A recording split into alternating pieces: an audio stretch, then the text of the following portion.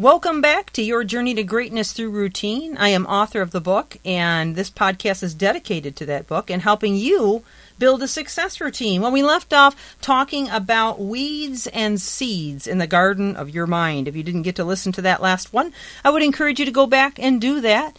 We have throughout this entire podcast series talked a lot about neuroscience and physiology. We've talked about how our mind affects every part of our world and how that all happens through neural networks and the building of those. Well, today I want to kind of define what weeds and seeds are and how we can produce more seeds instead of weeds.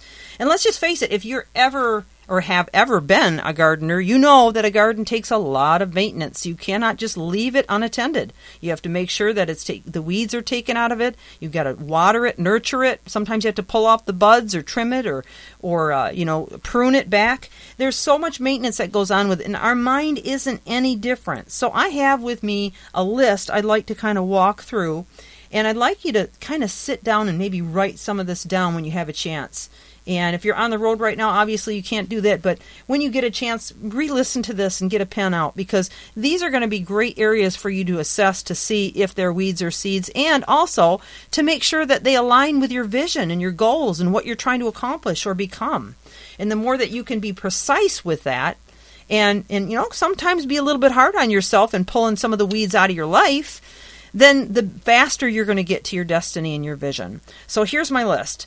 First off, examine your entertainment. What movies do you watch? What media, video games, and television are you watching right now? And how's that affecting you?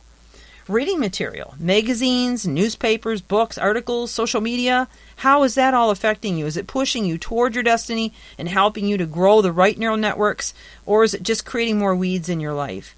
The people in your life, friends, family, classmates, coworkers, etc. And albeit you cannot always control some of these influences, but you can limit the time you spend with them, or you could work on being an influencer instead of being influenced.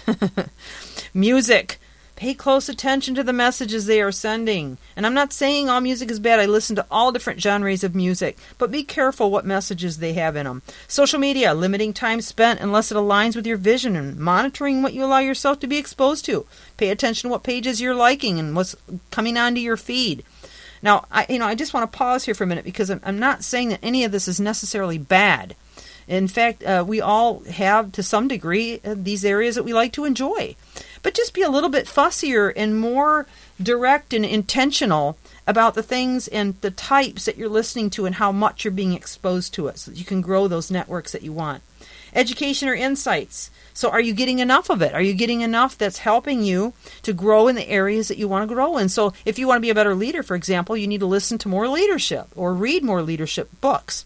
One leader that I highly recommend, and he has several books, CDs, audios, and YouTubes out there, is John Maxwell. Highly recommend John Maxwell. All of his material is phenomenal. So what are you doing, and how can you change a few things, rearrange a few things, and maybe even pull a few weeds out of your life that will help you that much further? I hope this was a helpful list to you. Again, I would encourage you to listen to it again when you have a pen in hand. I also encourage you to subscribe to this channel, Your Journey to Greatness Through Routine. And I look forward to the next time when we can talk again. I also invite you to purchase the book, Your Journey to Greatness Through Routine. There is a lot of great downloadable tools, case studies in it, scientific charts, and things that you don't really get to hear on the podcast. Well, until next time, I wish you an amazing day, and I look forward to speaking to you again.